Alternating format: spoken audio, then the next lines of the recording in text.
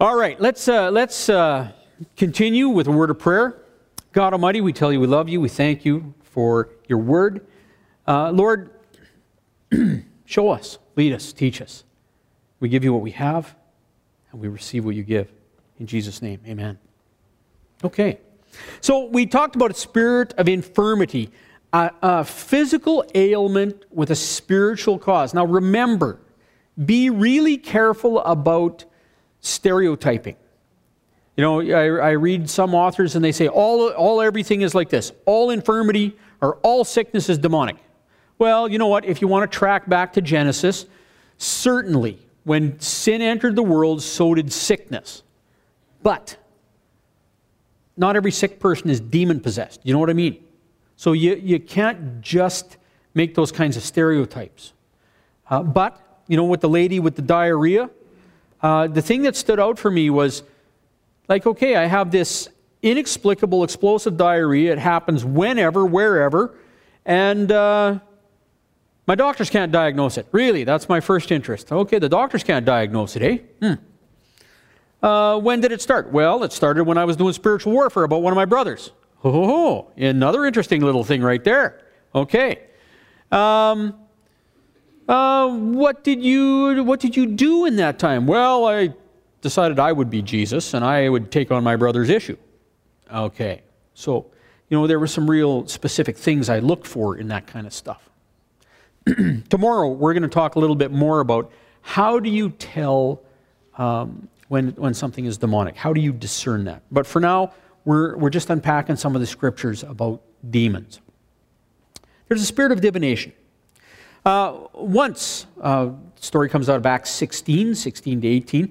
Once, when we were going to the place of prayer, we were met by a slave girl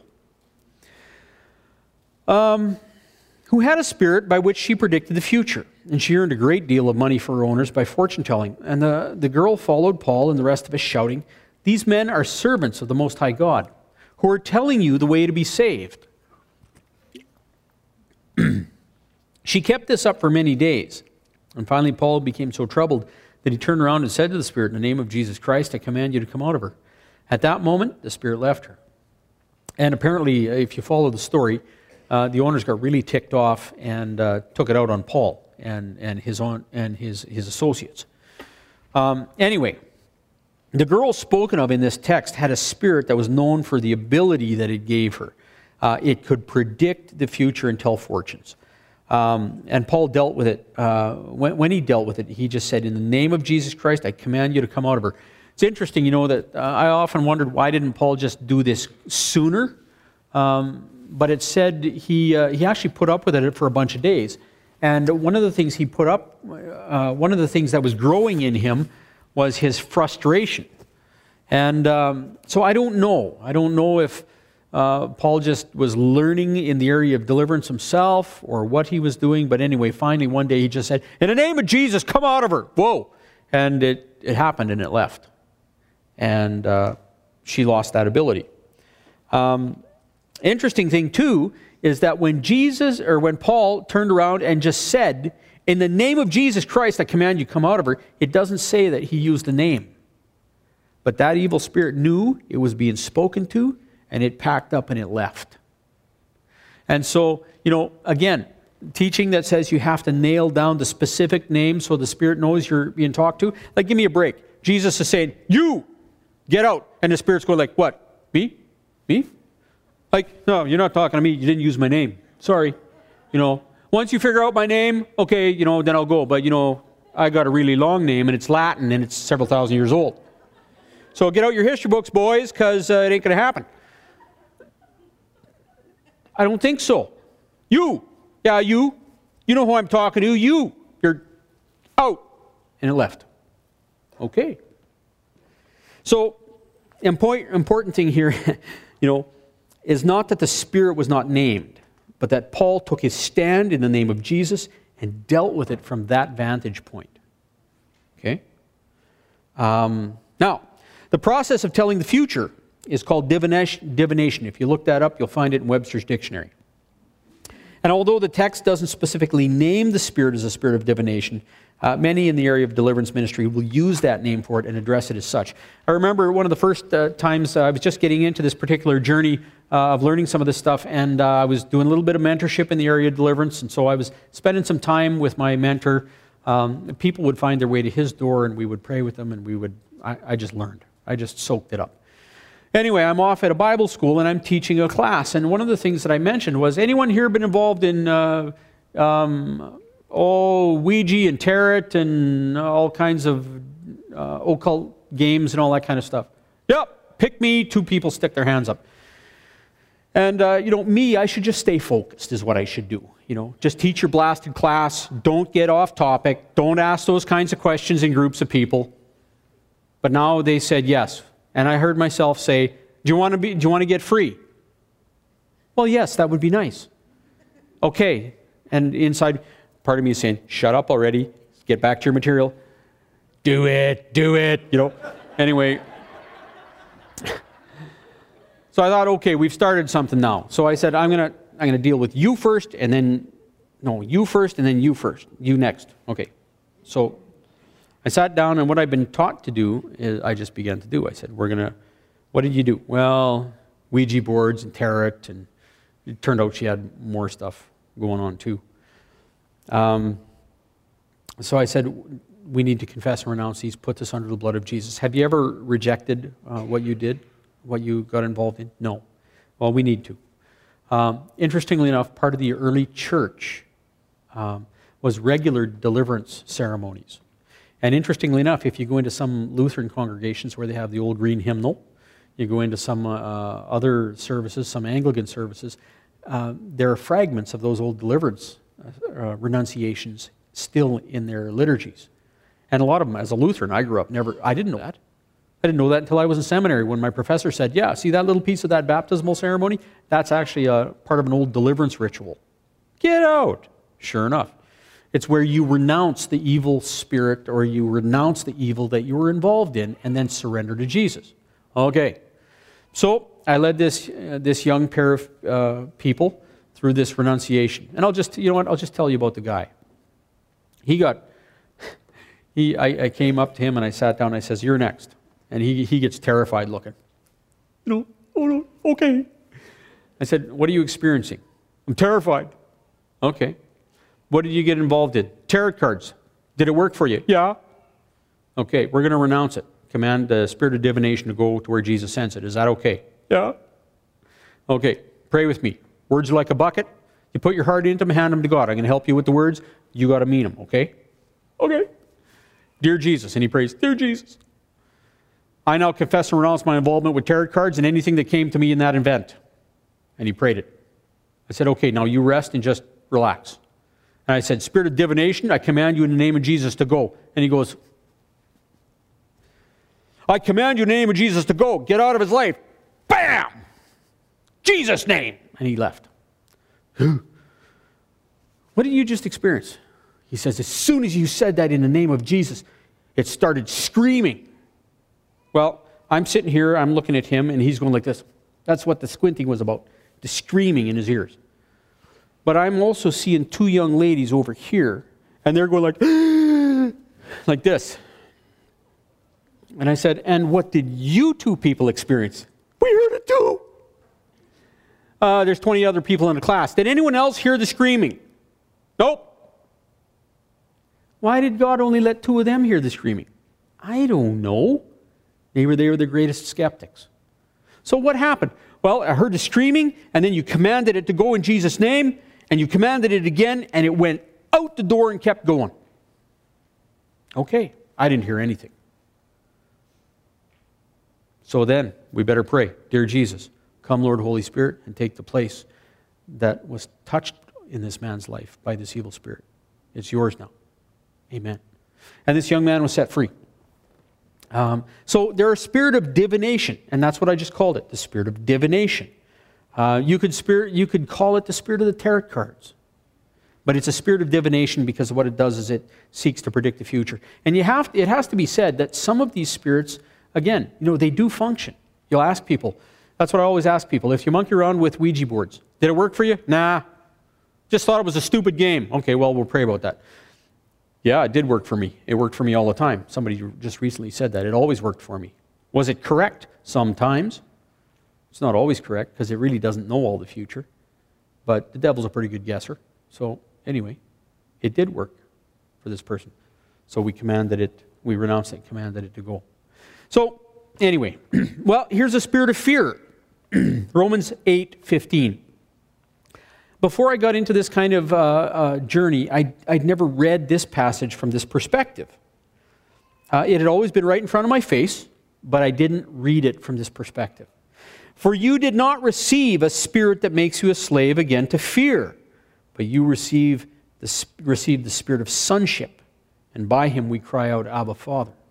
So there's a spirit Paul's talking about that can lead you to fear, that can embed fear in you, that can enslave you to fear. That's a different spirit than the spirit of Christ, the spirit of sonship by which we cry, Abba, Father. So Paul contrasts the spirit of sonship and a spirit that enslaves its victims with fear.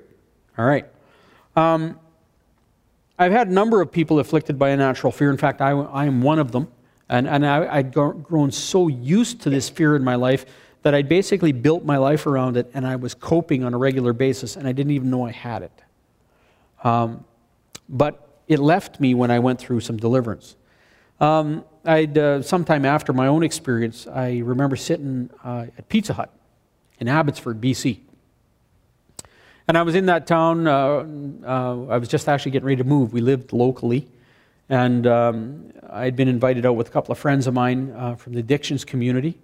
And they were sitting at Pizza Hut, trying not to drink. So go out for coffee at Pizza Hut. So I'm sitting there talking with them when we're talking back and forth. And this guy, one of the guys, he began to tell me about his struggle with fear.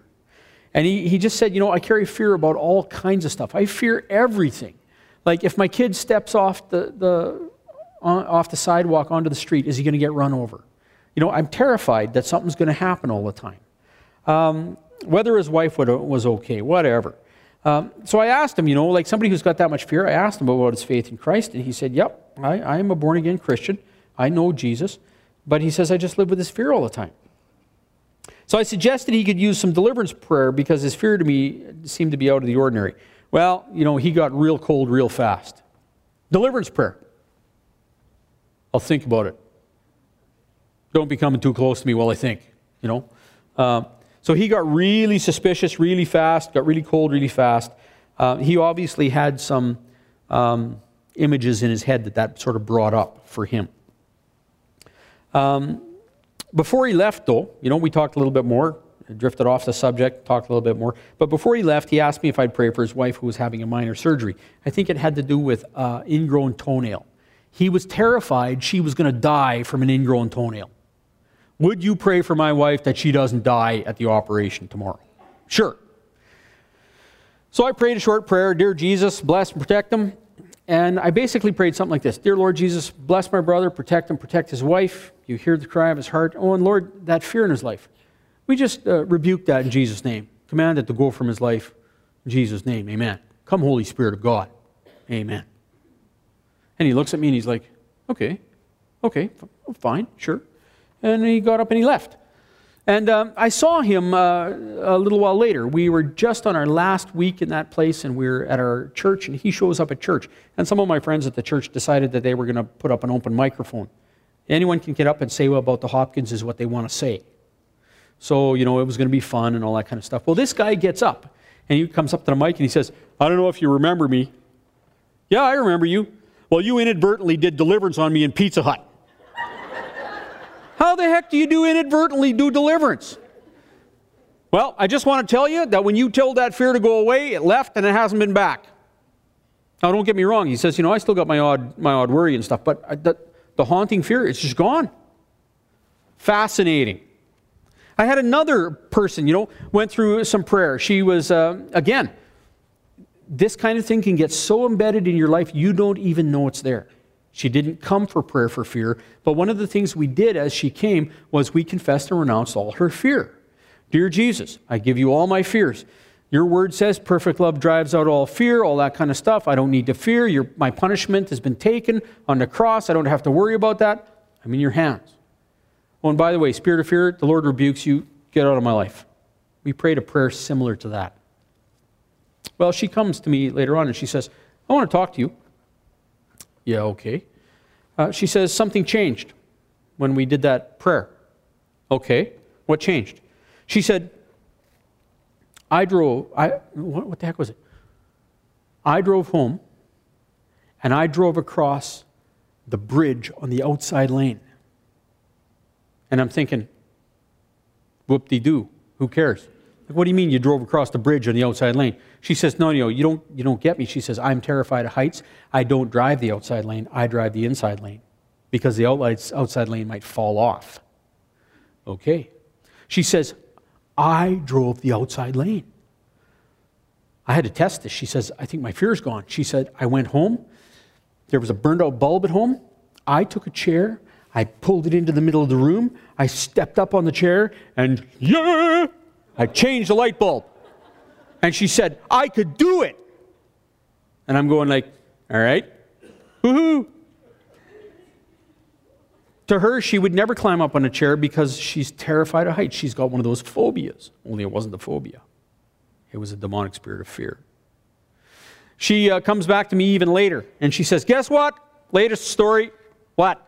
She says, I'm one of those people, we drove to the coast, and I'm one of those people going through the mountains, especially going through Golden. She says, I'm hanging onto the wheel with white knuckles, 30 kilometers an hour with 16 cars behind me cursing at me. Periodically, I pull them all over, watch them as they go by, flashing the finger at me, and then I pull back out. And I do it all over again, all the way through the mountains. I drove through the mountains at the speed limit, she says. And I found that amazing. Okay. Spirit of fear. Wow. Inadvertent deliverance. Wow. Amazing how God casts out fear. Spirit of stupor. As it is written, God gave them a spirit of stupor, eyes so that they cannot see and ears so that they cannot hear to this very day. A spirit of stupor. You know, there are people as they give themselves over to the service of their flesh and to the service of the devil, the Lord says, okay, you know, you're making your choice. You get to live with your consequences now. There is a spirit of stupor. Now, this talks about a spirit of stupor. It seems to come from God. But it's God saying, okay, you know what? You got to do what you got to do. And what that spirit does is it hardens them.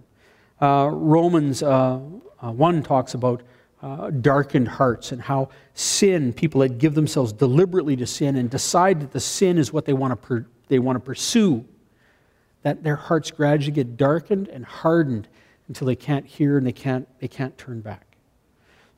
So this spirit prevented them from hearing and understanding the grace of God. I sometimes call it a mind-binding spirit because it also binds our mental abilities. I run into a number of people with a spirit of stupor. This one lady, I was doing an Alpha course, and what I like to do, I don't know, anyone here familiar with Alpha? Alpha is like a multi-week course, you know, where you present the gospel. I had taken Nicky Gumbel's rendition of the Alpha course and broken it down, and I was doing the speaking myself. It's very interesting. Old people tend to like the DVDs, and young people tend to like a live speaker. So we were sort of doing the young people thing, and I was doing the live speaking. Well, at the end of, what was it, the first or the second, no, maybe the second meeting, one of the table groups, see, we sit in table groups, and at the end of each speech or talk, then we'll break into table groups and we'll sit and we'll discuss what did you learn, and we'll process, and then everybody will go home. And then they'll come back next week, they'll have a nice meal, they'll do the same thing. Anyway, we broke into table groups, and one of my table group leaders came up to me and said, I have a woman at my table who would like to talk to you. She wants to vomit, her skin's on fire, and she's got voices in her head screaming, get out, get out. I don't think I want to talk to her anymore. You know what I mean? Like and this is one of the things, you know, folks, this is very important to learn. You don't have to fix people. God's already doing something here. So me, I'm immediately, I don't know how to fix that. How do you shut the voices off, and how do you make the nausea go away and the skin? I don't know how to do that. You're right. Lord, I'm at your mercy. Let's go talk to her. So I sit down with her, and I say, so, what's on your mind?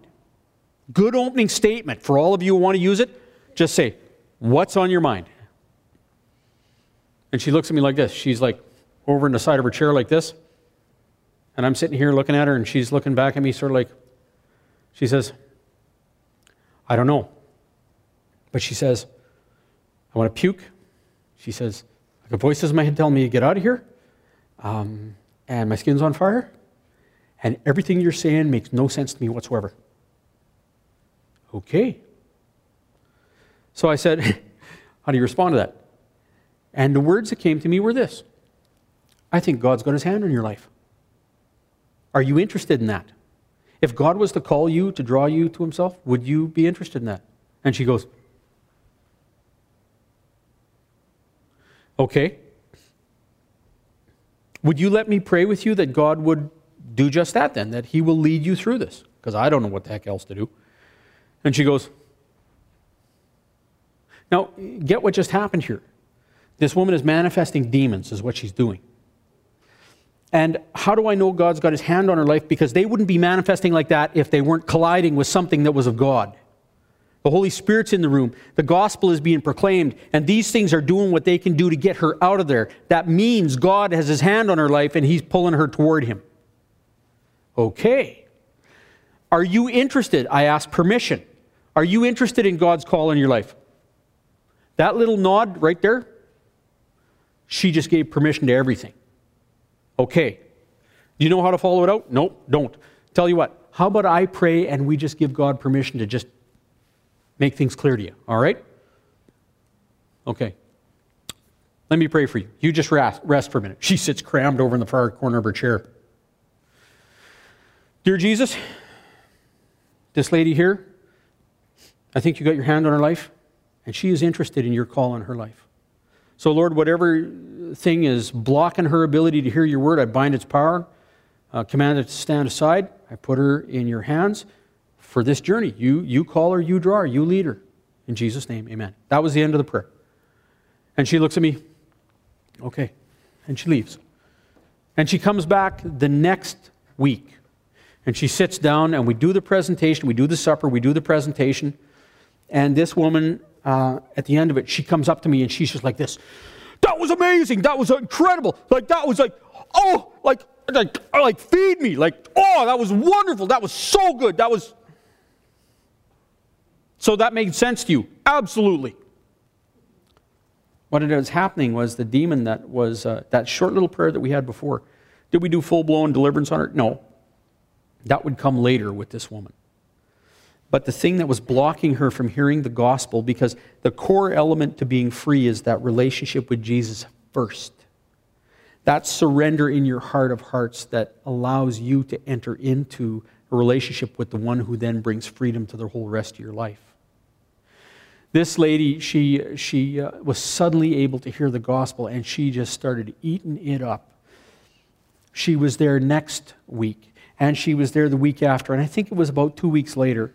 We had another guy, and he was a guy who was a street kid, and she was determined. Like, she accepted Christ like the 2 weeks later or the next week, whatever it was, said yes to Jesus, entered into that relationship, and she's sitting beside this street kid who's coming in just for the food, eh? And he finally can't take it anymore. He says, I'm done with this place. I'm out of here. Well, she wasn't letting him go so easy. She goes after him out into the parking lot. No, you got to stay because Jesus, like this Jesus is real. This is amazing. You got to come stay. I don't want to be in there. And while she's trying to share her little blossoming faith with him, there's a yard next door with a couple of big dogs, and they start barking. Big dogs, like Great Dane type. And two of them join in. And they're driving her nuts because she's trying to share her faith with this guy, and these stupid dogs are barking, and they won't shut up. And she finally says, God, just shut those things up. And they shut off like a light switch. Click. She goes like this, and the street kid goes like this. Whoa. He comes back in, and he gets saved that day. This was a woman who, had that spirit of stupor. The spirit of the stupor connects again with that story of Paul in 2 Corinthians 4, where it says, the God of this age, Satan, has blinded the minds of unbelievers so they cannot see. And sometimes when you're dealing with the spirit of stupor, again, you just ask that permission. God has his hand on your life. Could we pray that God would lead you on the journey he has for you? Sure, you don't have to be attacking demons. You're just asking for the permission, and then you're giving God the permission to do what God does best. We had another story, a girl who had a stuporous spirit. It was a Bible camp. And I'd been preaching there, and I was talking, finished the talk the one morning, and then come lunchtime, suddenly the parents and this young girl busted in and said, we got to go to the hospital. Why? A daughter here's got extreme nausea, cramping, bad headaches.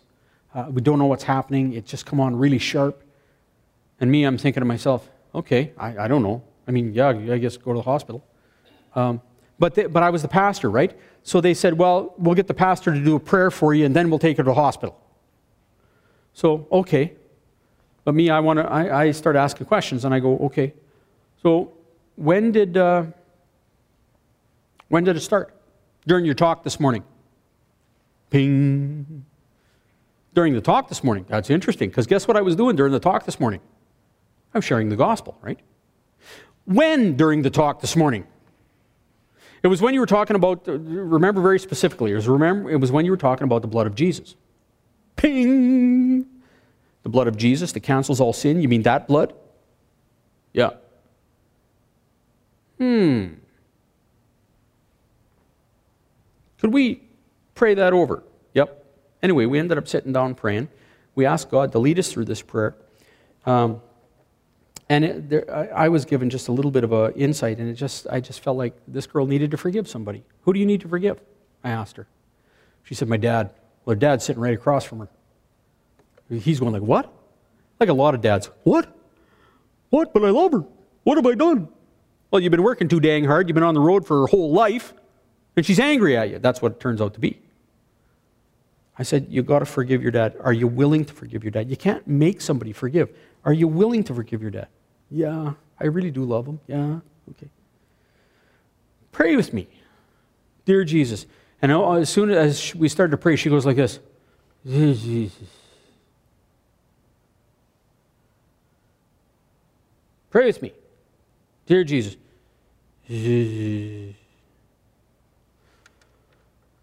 Why does that happen as soon as you start praying this prayer of forgiveness? I don't know, whatever you are, but yeah, you stop that in Jesus' name. Can you hear me? Yeah. Pray with me. Dear Jesus. Dear Jesus. We walked her through this prayer. It was quite slow, and it was very sort of, I forgive my dad in Jesus' name, and I receive my forgiveness for hating him. And the dad's sitting there going like, what? But she prays this all through. And then we just said, spirit of unforgiveness and stupor, the Lord rebukes you, be gone from her. She pukes on the floor. Just had lunch. But there was no carrots in the puke. I always find that interesting when there's no carrot chunks in a puke right after lunch. You know what I mean? Especially at Bible camp, because they feed lots of carrot chunks at Bible camp. Barfs onto the floor, sits up,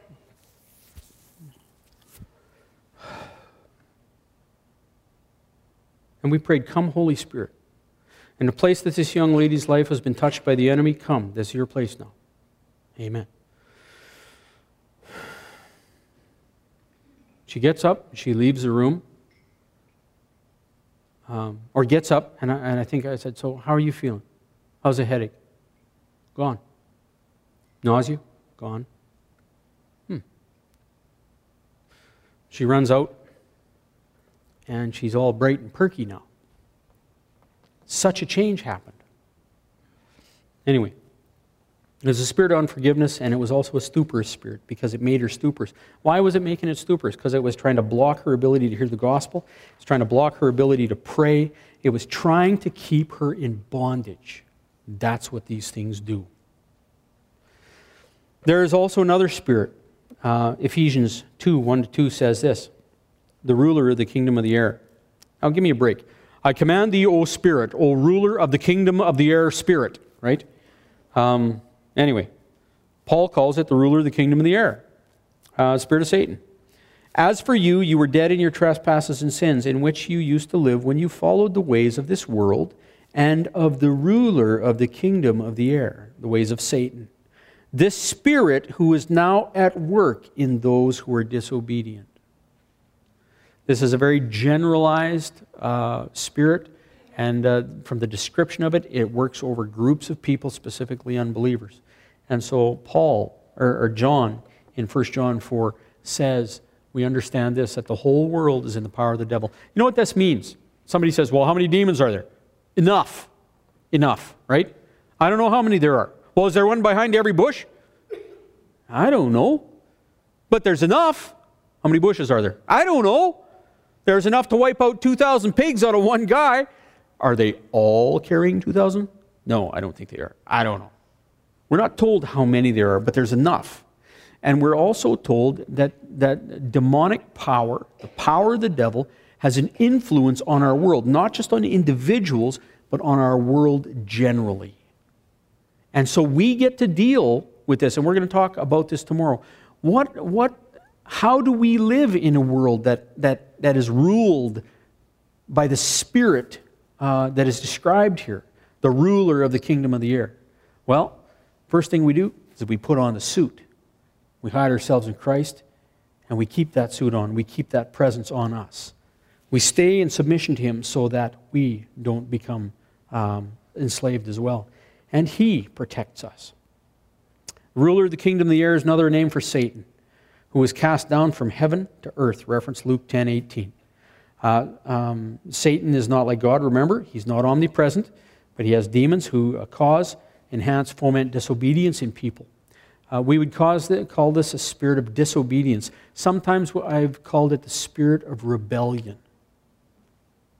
There's another spirit spoken of in 1 John 4:3, the Antichrist spirit.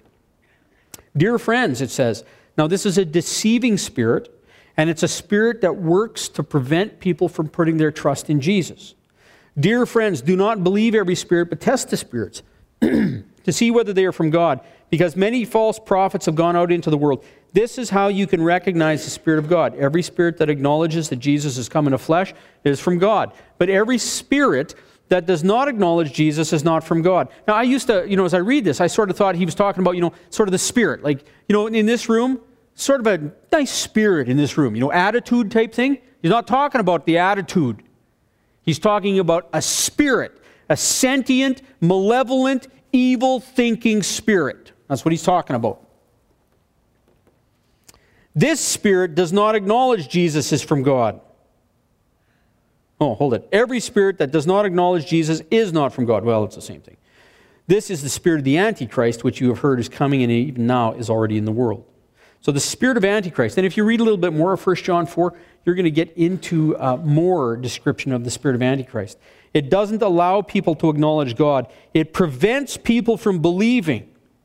And the text here makes clear that there are many spirits of Antichrist in the world. Not just one, but many demonic spirits with this, you could call it an assignment. This is what they do. They function in this manner and purpose. I ran into this spirit. It was really interesting. This Alpha course that we were doing, I think it was the same Alpha course. We had some very interesting people in this Alpha course. One guy shows up, and he sits down in the table right in front of me, and I'm doing my speaking shtick, and he's like, after he's just bleeding all over me, he's just like, oh, this is great, this is wonderful. Oh, I feel so good when I come here. I love you guys, and I'm like, this is wonderful, and I'm trying to believe. I'm going, what are you trying to believe? I'm trying to believe. Does this make sense to you? No. And he's really honest with me, but I'm trying to believe. Don't give up on me. I never had a guy do that before. Me, I'm trying to share Christ with somebody, and they're either going like, yes, tell me more, or they're going like, get away from me, get away from me. I've never had a guy come and say, you know what, I just don't believe it, doesn't make sense, but please don't give up on me. Well, he came week after week after week, and he would say, don't give up on me, don't give up on me, I'm trying to believe. He's apologizing. He feels guilty that he can't just take me at my word. I'm going, okay. Well, in Alpha, we get to a weekend where you go away, and we would take time to present on the Holy Spirit, the work and ministry of the Holy Spirit. And at the end of this time, we would set out a couple of chairs, and we would give opportunity to be prayed over if you want that kind of ministry. So I set out this chair, and this was a sort of an interesting group of people. There were 3 guys that really stood out in this crowd. One guy was an ex-crack addict. One guy was the guy who was pleading to believe, and the other guy was a fetal alcohol man who just messed up his life because he couldn't lay a hold of consequences. He couldn't think consequentially. Anyway, so I'm tired. I've just got done all these presentations. I set out the chair, sort of hoping nobody will show up, and I go, now, does anybody like to be prayed over for anything? And my fetal alcohol man comes to the front like this. And I'm going, what's happening with you? The darkness is about to break loose. And I'm thinking to myself, oh my gosh, have a seat. I got 2 guys in the back. I don't want it to be too weird, because I want them to get saved. And I'm just think they're going to think this is too weird, and they're going to leave. The darkness is about to break loose. Oh my gosh. Have a seat. I said, okay, we'll call him Charlie. Charlie, what have you been doing? I've been doing this. And like, this guy's not normally spastic. He's not normally, he doesn't have those characteristics. He normally stands up and he just talks to you like, your average person. But he starts laying stuff out. I said, okay, Charlie, are you ready to be done with this stuff? We're just going to start giving it to Jesus. Yeah. Okay. Pray with me, Charlie. Words are like a bucket. Pour your heart into them. We're going to hand it to God. Dear Jesus, I put in your hands, and we went through sexual sin, and we went through other kinds of immoral sin, and we went through stealing, and we went through addictions, and we went through deceit, and we went through, so it goes, for 15 minutes. Meanwhile, he's buckled over in his seat, big long stringers of snot hitting the ground. He was rocking back and forth. Oh, I give this to you, Jesus. Oh, I give this to you, Jesus. And he's giving all this stuff to Jesus. We finally got to the end. Is that it, Charlie? Yeah. Okay. Evil spirit, I command you in Jesus' name. You're renounced. Get off of my brother Charlie. In Jesus' name. And he goes, oh.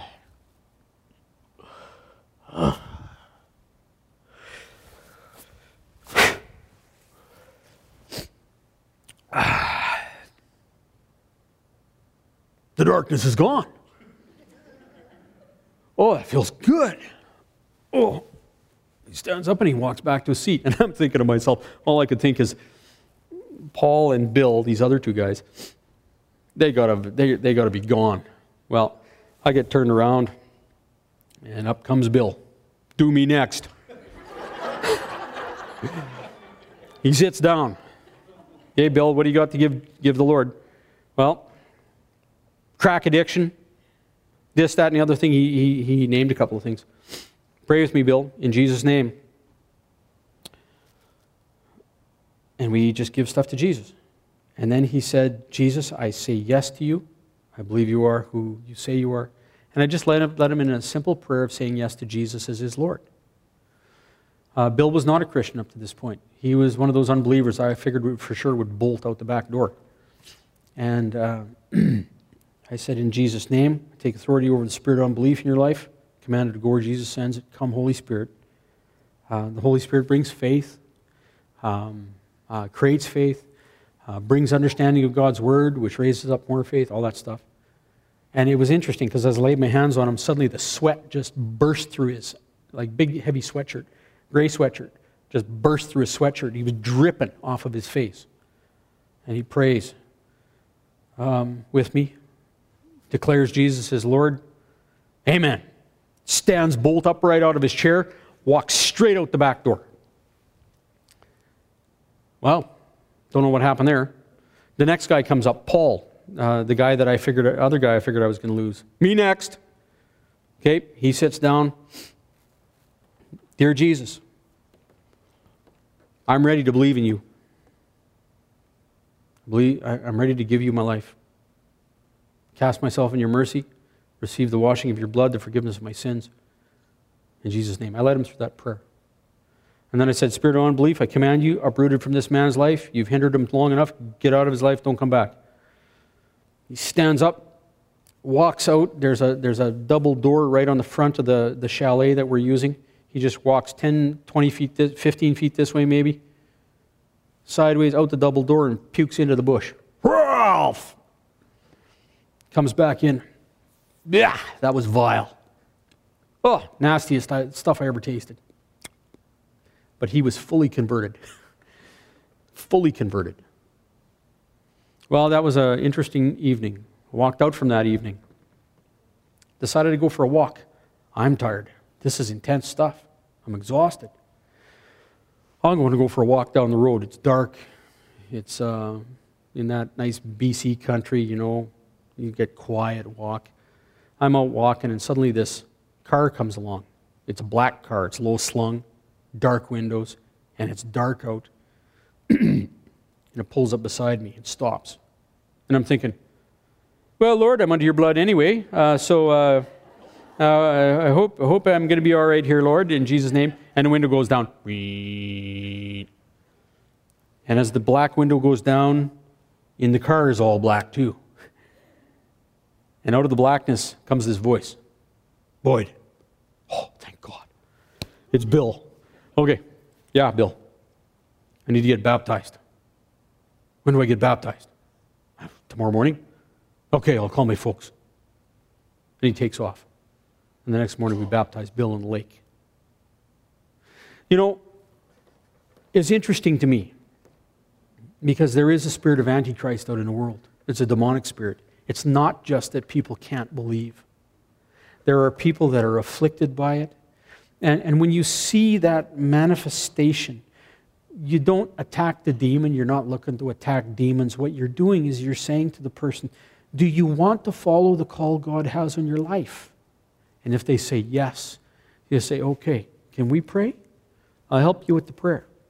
You got to come back to my EPM 1 and 2 seminars, Effective Prayer Ministry seminars, and I'll teach you a very simple approach on how to pray with people and how to coach them as they pray. And you pray this way. Dear Jesus, I believe you are who you say you are. I want to believe more than I do. I'm ready to be called and drawn and taken on the journey. Please do so in Jesus' name. I renounce the hindrances of the enemy, and I send them to where you send them, Jesus. And I accept your Spirit that calls me onward. And people get free, and people get saved, and people walk forward, and it doesn't fix everything in their life. Who knows that? Anyone surrendered to Jesus and it's all been peachy keen? Good. There's no liars in the crowd today. That's good. Because it's not all peachy keen. But it's a journey that He calls us on. And sometimes there are spiritual forces that hinder the journey, and you don't have to fight the spiritual forces that hinder you. You just have to give them to Jesus, and He will do the battle. Listen, there's a spirit of truth and a spirit of falsehood. We are from God, John says. And whoever knows God listens to us, but whoever is not from God does not listen to us. This is how we recognize the spirit of truth and the spirit of falsehood. The gospel of Jesus Christ that John and Paul and Matthew and Luke preached. Those who are from God, this makes sense to them. Those that God is touching and drawing into freedom, this makes sense to them. And even those who it doesn't make sense to, if they're hungry, it means God's calling them because He wants it to make sense to them, and He can do that too. The enemy seeks to hinder us. When we look at the demonic, there's powerful amounts of material in the Scriptures that speak about the work, the nature, and the activity of the devil. And it all comes down to this, to get us back into our own strength, to get us doing it by our own power rather than God's, to get our focus off Him and our focus on some other source of strength. And Jesus always breaks through that to bring us back to Him. And when we deal with the demonic, we deal with it in the context of surrender to the risen Christ. So, God bless each of you tonight. Dealing with the demonic is not about being on a demon hunt. Dealing with the demonic just is simply about saying yes to Jesus as He calls us into the deeper walk of surrender. Because the deeper the surrender to Jesus equals the deeper the freedom you walk in. So if you have something to give Jesus, if you have a bondage, that's the goal. Give it to Jesus, and He will lead you in that way of life. Let me pray. We're going to close. God Almighty, we tell you we love you. We thank you. Thank you for each person that has come here tonight. Thank you, Lord God, for what you are doing among us. Thank you, Father, that your word is living and active, sharper than any two-edged sword, that it lays us bare. And in laying us bare, according to Hebrews, it prepares us to come to you boldly that we might receive the grace and mercy we have need of. And so, Lord, the enemy cannot accuse us any longer. The enemy cannot bind us any longer. And the enemy is not as powerful as you. In fact, he's been defeated. Jesus, you cried out on that cross. You said it is finished, and you meant his power was done. And you come to call and draw and rescue us, to lead us in the freedom we were made for. Father, for each person here, let that journey of freedom deepen this weekend and on into their future. We love you. We cast ourselves in your mercy. Protect everybody as they go home. We stand under your blood. Satan, the Lord rebukes you. We renounce your power. We command you to where Jesus sends you. He will deal with you as he sees fit.